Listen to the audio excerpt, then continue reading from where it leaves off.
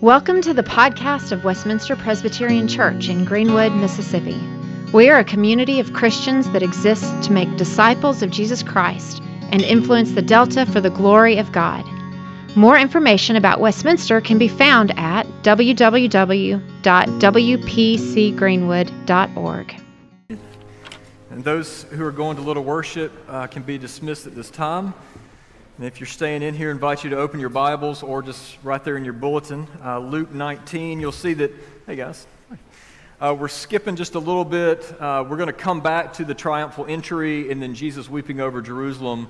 We'll come back to that around Easter time, but I promise you we'll still be in Luke come Easter. So we're just going to come back to that passage, but for now we're going to skip ahead, and Jesus is in Jerusalem. So during college, I worked 2 summers on a pig farm, and it was like me and it was one other employee who was kind of my boss, and like thousands of pigs for just the whole summer. It was just us. And the owner of the pig farm lived in like the next county over, and I literally only saw him one time over the course of 2 entire summers. And so you can imagine what happened. You know, the owner left. He left us with instructions on how he wanted us to tend the farm, but when leadership is absent, you know the Bible verse about people perishing, what people perish with lack of vision, right? Well, we perished without his vision. We started doing things a little different. You know, to our owner, it was super important that we not only obviously took care of the hogs, but we kept the farm looking in immaculate condition, which to him meant regularly weed eating around this like massive fence that surrounded the entire farm. Okay, and look, we still did our job. We made our boss lots of money. We just didn't have time to weed eat that fence every single week. Like that would be like all we would do is just be on that weed eater. And so, like straight out of a biblical parable, one day out of the blue, our owner showed up. Right, and now he didn't turn over tables. But he did take my boss back into the office, and they did have a come to Jesus meeting. And he came in and he restored the vision. He restored the culture that he wanted for the farm, which apparently for us meant a lot more Roundup and a whole lot more weed eating. So now, and look, we could have argued, and my boss probably tried to, of why we were doing what we were doing and why we just can't do that. But the reality was, I mean, it was his farm. Which meant he had every right to come in and establish the culture of the farm, and we had strayed from his way. Okay, well, if that's the case on a pig farm, how much more so is that the case when it comes to worship, right? That in the Old Testament it was God who clearly established the vision, like the culture of worship. Through the tabernacle and the temple system, God established that, but over time the priest, and likely for practical reasons, they started changing a few things, and so the temple gradually swayed a little bit away from God's way. Well, Malachi prophesied that one day, suddenly, kind of like our boss suddenly appeared, suddenly the Lord was going to come and show up in the temple. And like refiner's fire, he was going to purify and reestablish his vision, his way. And so this morning we come to Luke's recording of the fulfillment of that prophecy, which brings us to God's word. Luke 19, 45 through 48. And Jesus entered the temple and began to drive out those who sold, saying to them, "It is written, my house shall be a house of prayer, but you have made it a den of robbers." And Jesus was teaching daily in the temple. Now the chief priests and the scribes and the principal men of the people were seeking to destroy Jesus, but they did not find anything they could do, for all the people were hanging on his words. This is God's word. So last week, one of our visitors asked me, I love these questions, as they're kind of introducing, they asked, so what are the problem areas of Westminster? Like, what are Westminster's issues? And it's one of those things, it's a great question, like, what if Jesus just showed up here one Sunday morning? What might happen? What might Jesus see? And I don't know if you're anything like me, but sometimes I I don't sleep, but I try to sleep, sometimes thinking about these types of things. Like, what would happen if Jesus just showed up? Well, our passage this morning gives us a pretty clear picture of what happened, at least on one occasion. 2,000 years ago, Jesus walked into the temple, into this place of worship, and he made just a beeline to the problem areas. But before we walk through those areas, quick note, look, in today's world is a world that is full of church growth schemes. They've got a scheme for everything. And you've got to have top-notch music and a top-notch kids ministry. You've got to have a relevant youth ministry. You've got to have a dynamic women's ministry. And somehow you got to, don't forget about the men, right? And it's programs and nickels and noses. And why are you not entertained? And why are you not growing? Okay, there's that. And then there's this passage where Jesus came into his Father's house and he drove out all the fluff, like all that stuff that didn't need to be there to begin with. And without all the religious noise, just for a few days until his crucifixion, the temple once again became a place of prayer. And you know what drew people in and caused revival in the temple? It wasn't programs, and it wasn't hooping and hollering, but revival came through Jesus. It was all about Jesus. It came through Jesus and his word. I love at the end, all the people were hanging on his words. I love that because it's a reminder that revival comes and God builds his church through ordinary means of grace. It's things like reading the word and preaching or gospel-centered preaching and prayer and fellowship. Well, looking at this passage, and then others related to it in the Gospels, when Jesus showed up in the temple, we see two things. This is what happened when Jesus showed up. First, Jesus revealed the problem, some big problems. And then second, Jesus, throughout the gospel, makes this stunning proclamation about the temple. So problem, proclamation. First, we got to talk about the problems. You know, in the Gospels, we find that when Jesus showed up in the temple, it wasn't so much a place of prayer as it was a place of commerce. A lot of buying and selling. And so Jesus drove out the sellers and the buyers. And Matthew even notes that he overturned the tables of the money changers, and then he kicked over the seats of those who sold pigeons. Have y'all ever seen somebody come in someplace and like literally kick over tables? Have you ever seen this? I know some of y'all who do travel ball, y'all have seen some dads do some crazy stuff at tournaments, right? It's quite the scene. Kicking over chairs, kicking over tables. And you know, many writers have said that this is a direct condemnation of commerce in the church, right? That of selling religious goods for profit. That's just, But I don't know if Jesus wasn't directly condemning that. And that just in and of itself is not what caused him to just hulk out in righteous anger. You know, these people, some of them on one hand were providing a helpful service, right? They were trying to serve the worshipers. Because remember, during this time, there was a temple tax, which meant every single person that came to temple had to pony up a half-shekel temple tax. And I think we've talked about this before. If those of you remember going to Chuck E. Cheese back before you could just like pay with your phone, but you actually needed tokens, you couldn't just use any old money to play games at Chuck E. Cheese. You would have to go in and get Chuck E. Cheese tokens, right? So you would take your hard-earned money with dead presidents on it, and then they would give you these little tokens with a mouse on it.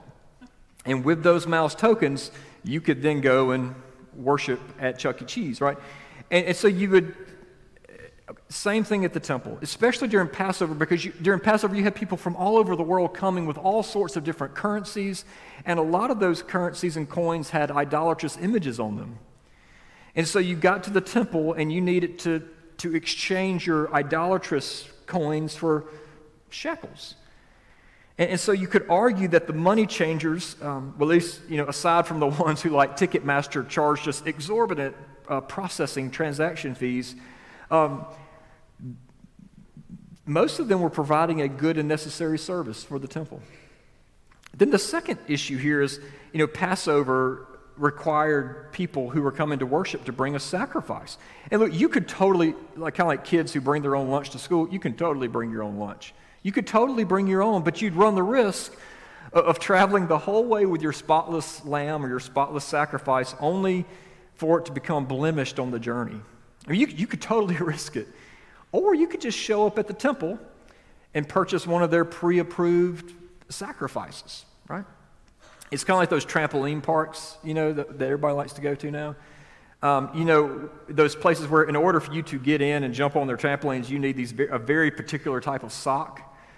And you're totally welcome to bring your own socks from home. Totally can do that. But you run the risk, there's no guarantee that the person who is signing you in will allow you in with those socks that you brought from home. But don't worry, because the trampoline place has got you covered. Because you can buy a pair of their pre-approved socks, right? And sometimes I'm in there, I think trampoline parks are really just glorified sock companies, right? That's what they're really selling you, is that sock. Well, the temple had become a glorified, stock market, or stockyard, sorry. Records exist detailing thousands of livestock brought in and sold at different times.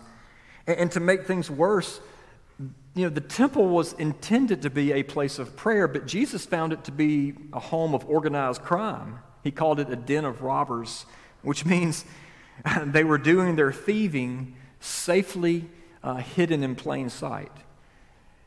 And this is just a good principle. We can't forget that the reality that one of the best places for people to hide their sin is by doing religious work, right? The church is one of the best places to hide sin. So, by the way, history tells us that this comment that Jesus made about this place of organized crime, it checks out. The Jewish historian Josephus, in his writings, had a nickname for the high priest at the time, Ananias, who, by the way, he controlled all the money changers. He's the one who controlled the sellers in the temple. Josephus called him, how about this nickname? The great procurer of money. That was Ananias. All right. Well, so those are problems, right? But there's also really a much deeper problem that Jesus is really ticked at. It wasn't so much the selling and the money changing as much as it was the location of said selling and money changing. So if you've seen a map of the temple, you're well aware that the temple itself was actually pretty small. It consisted of the Holy of Holies, the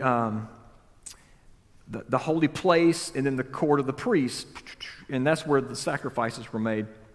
That was the temple. And then outside of the temple, there was a series of courts, concentric courts. First, the court of Israel, then the court of the women, and then on the very, very far outside was the court of the Gentiles, open-air court. And so if you were a non-Jew, that was the only place you could go to pray and worship at the temple. And that also just so happened to be the location of a stockyard. Imagine that. Temple worship had become so ingrown that they didn't really consider the outsiders. As long as I could worship my way, I don't care what the outsiders do. And so that was a major problem, because they had forgotten that from the very, very beginning, it was never only about Israel. That God he promised Abraham that he would be a blessing not only to his people, but to the nations.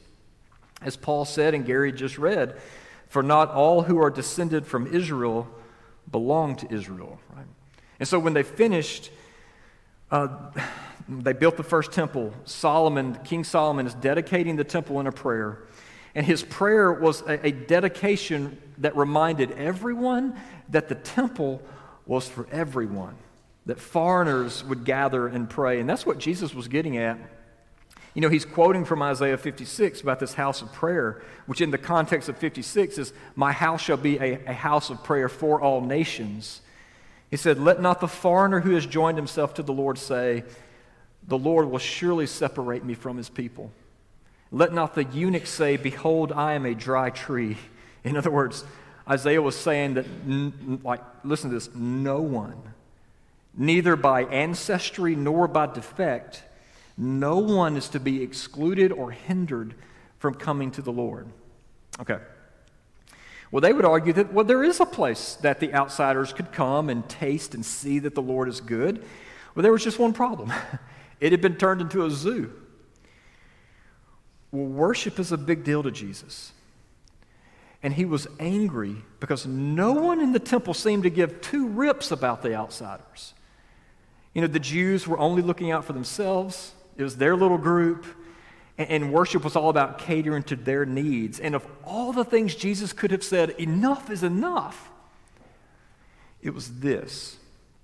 So Jesus is saying when God's people act in a way so as to imply that others are not welcome, when we put stumbling blocks up and hinder outsiders from coming in, that's not cool. And so I suppose we could ask ourselves that question. If Jesus were to come here, would he find a congregation that keeps the first thing first? Or would he find some things that he'd need to kick over in order to allow authentic worship to come in? Could the people on the margins of Delta society who long to come to worship, could they come here and in Christ feel like they belong? Well, Jesus removed the hindrances, and Matthew tells us that the people who previously weren't even allowed to come into the temple, they came in and they sat under Jesus' teaching and were healed. I don't know about y'all, but that sounds like a really healthy church to me. It's not coming in our strength, but coming to Jesus with our lack, with our disabled hearts and our mess, and finding healing and rest in Jesus. And so look, we've been seeing a theme throughout the gospel here that so often the religious have no clue. If anything, their religious activity can often just be self-righteous activity. And yet it's the broken. It's those whom all illusions that they have it are dashed. It's those who get it.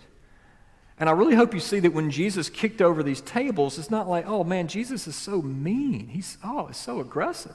No, like he was doing this to turn the tables for you. Like, this is about you. Because what we see is Jesus' passion for the outsiders. He did this because he loves you. Because of the fall, even if you are a Delta blue blood, naturally we are all outsiders of the Father's love. Because of sin, we are the lame, and we are the blind and the foreigner who weren't even allowed in. And the only reason any of us have been saved is because Jesus became an outsider for us. He was cast out of the city gates and crucified so that we could be brought in. And that's the really good news. That's why Jesus died. To gather in lost sons and daughters like you, okay, and like me. And so he had you in mind as he's knocking over tables. All right, so having dealt with the problem, then throughout the Bible we see that Jesus also made this really stunning proclamation, which is our second point and how we'll close. Hey, real quick, because of the current situation that we find ourselves in the world, right, with Israel and Palestine, I think this point that Jesus makes in the Gospels is particularly relevant to our day. So there's this theological framework or like a way of interpreting and understanding the Bible called dispensationalism. And this matters. And just FYI, due to the very, very influential Scofield Reference Bible that hit America in the 1940s, if you're alive today and you grew up Baptist, non-denom, Pentecostal, or any charismatic church, just any old just Bible church in America, this is likely what you were taught. And chances are this is what you grew up believing to be true.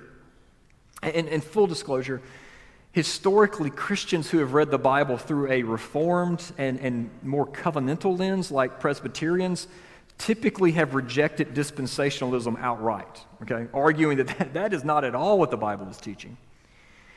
And so if you've ever looked out on American Christianity and what some of the Christians are saying, and you've ever wondered, what in the world is going on? More than likely, dispensationalism is afoot, okay? And so look, I want to be careful because I know that we have people in our congregation who hold to this theology, and I have good friends who hold to this. So I want to be respectful, and I don't want to build a straw man. But as your pastor, I think that this is like super important, like so super important. Dispensationalism holds that the nation of Israel and the church are parallel but separate destinies before the Lord. Okay? That the nation of Israel is God's chosen people. Y'all have probably heard that. It's God's chosen people. But ever since the church began at Pentecost, God has kind of paused his dealing with Israel, and he's now dealing with the church. Which means all those Old Testament promises about the people of God, they are for the literal nation of Israel, not for the people of God in the church. So these promises that we see in the Old Testament are on pause right now. We are in the church age. But at some point, Israel's going to come back online. And so anytime something starts happening in Israel, dispensationalists come out of the woodworks wondering if God may be starting to deal with Israel again. Okay? Which in their view means all those Old Testament prophecies about God's people, they're coming online. And so you hear things about Americans, people in Texas for some reason, sending red heifers to Israel, trying to speed the process of fulfillment.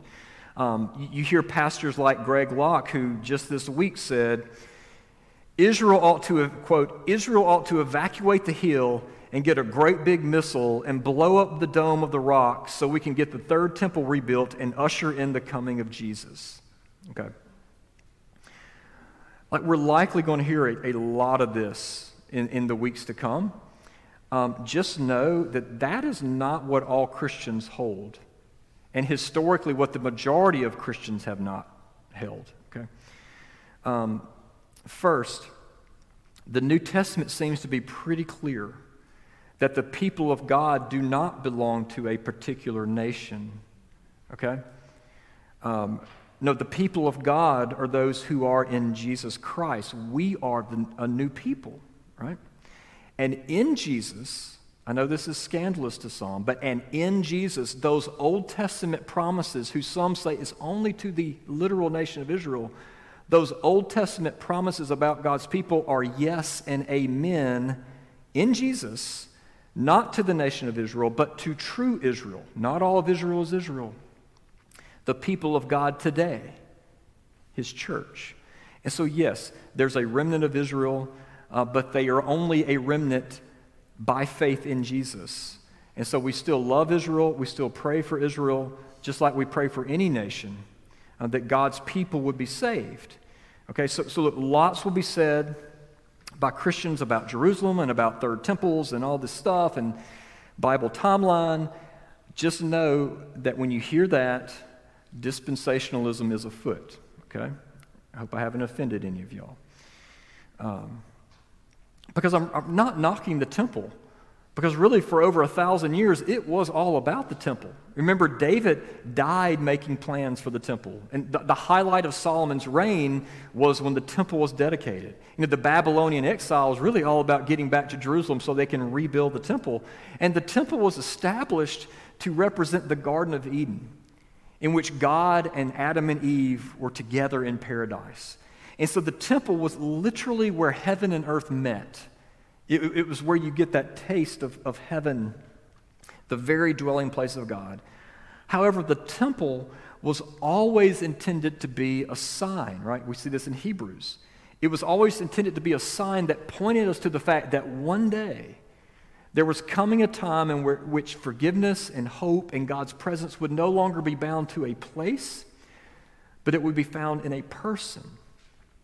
All the priests and all the blood and all the sacrifices pointed to that person. And Jesus made it like crystal clear that the temple ultimately pointed to him. And so in John 2, Jesus said, "Destroy this temple, and in 3 days I will raise it up." And the Jews all looked at him and said, "Dude, it took thousands of people working 46 years to build this thing, and you're going to build it in 3 days?" And then John lets us in on a little secret. John says that when Jesus said that, he wasn't talking about bricks and mortar, but he wasn't talking about a third temple. He was talking about himself. In other words, Jesus was proclaiming to be the true and better temple. And so that's why Jesus 2,000 years ago rolled into the temple and started acting like he owned the place is because not only did he own it, like he is it. And this is huge. Because Christianity was the only religion in the world to just up and just do away with the temple system, the sacrificial system. And if Jesus was not God, he would be crazy to do that, because do you know how much money is in temple systems? You can make a lot of money in temples. And Jesus did it because in him, we don't need the temple. You know, to raise new temples is like a step backwards. Jesus shut the temple down because he knew all the blood of bulls and goats cannot ultimately atone for us. That there's only one sacrifice powerful enough to actually cleanse our souls. It's the blood of Jesus. So he shut it down so that we don't have to be addicted to our superstitions and trying to do things to be right with God anymore. Like he shut it down so that we would be left with just him, the one our souls truly need. Okay? And so, Westminster, today, we don't have to stand in line, and we don't have to exchange money and buy a sacrifice. No, we can just go to Jesus, who is not only our true and better temple, but who is our true, better, and final sacrifice. And y'all, that is the gospel which is offered to you today. Amen? Amen. Well, let me pray for us. Father, we thank you that 2,000 years ago, Jesus, you rode into town and you came into temple, Lord, and you taught us, reminded us again of what worship is really all about. Father, we ask that you would continue to help sort out our own minds of how we view what's going on in Israel and how we can pray for that whole entire conflict. And Lord, still long that all of your people would be called in. So Father, thank you that you don't leave us alone. Thank you for Jesus, our true and better sacrifice, true and better blood that cleanses. So Lord, may we find freedom and rest and joy in Jesus. We ask this in Christ. Amen. Hi, Richard Owens here. I just wanted to take a second to say thank you for listening to the podcast of Westminster Presbyterian Church. Our prayer is that the Lord would use this message to encourage you in the gospel and that you would find Jesus to be more beautiful than you ever imagined. If you would like to find out more about who Jesus is or more about our church, I invite you to visit our website at wpcgreenwood.org. God bless.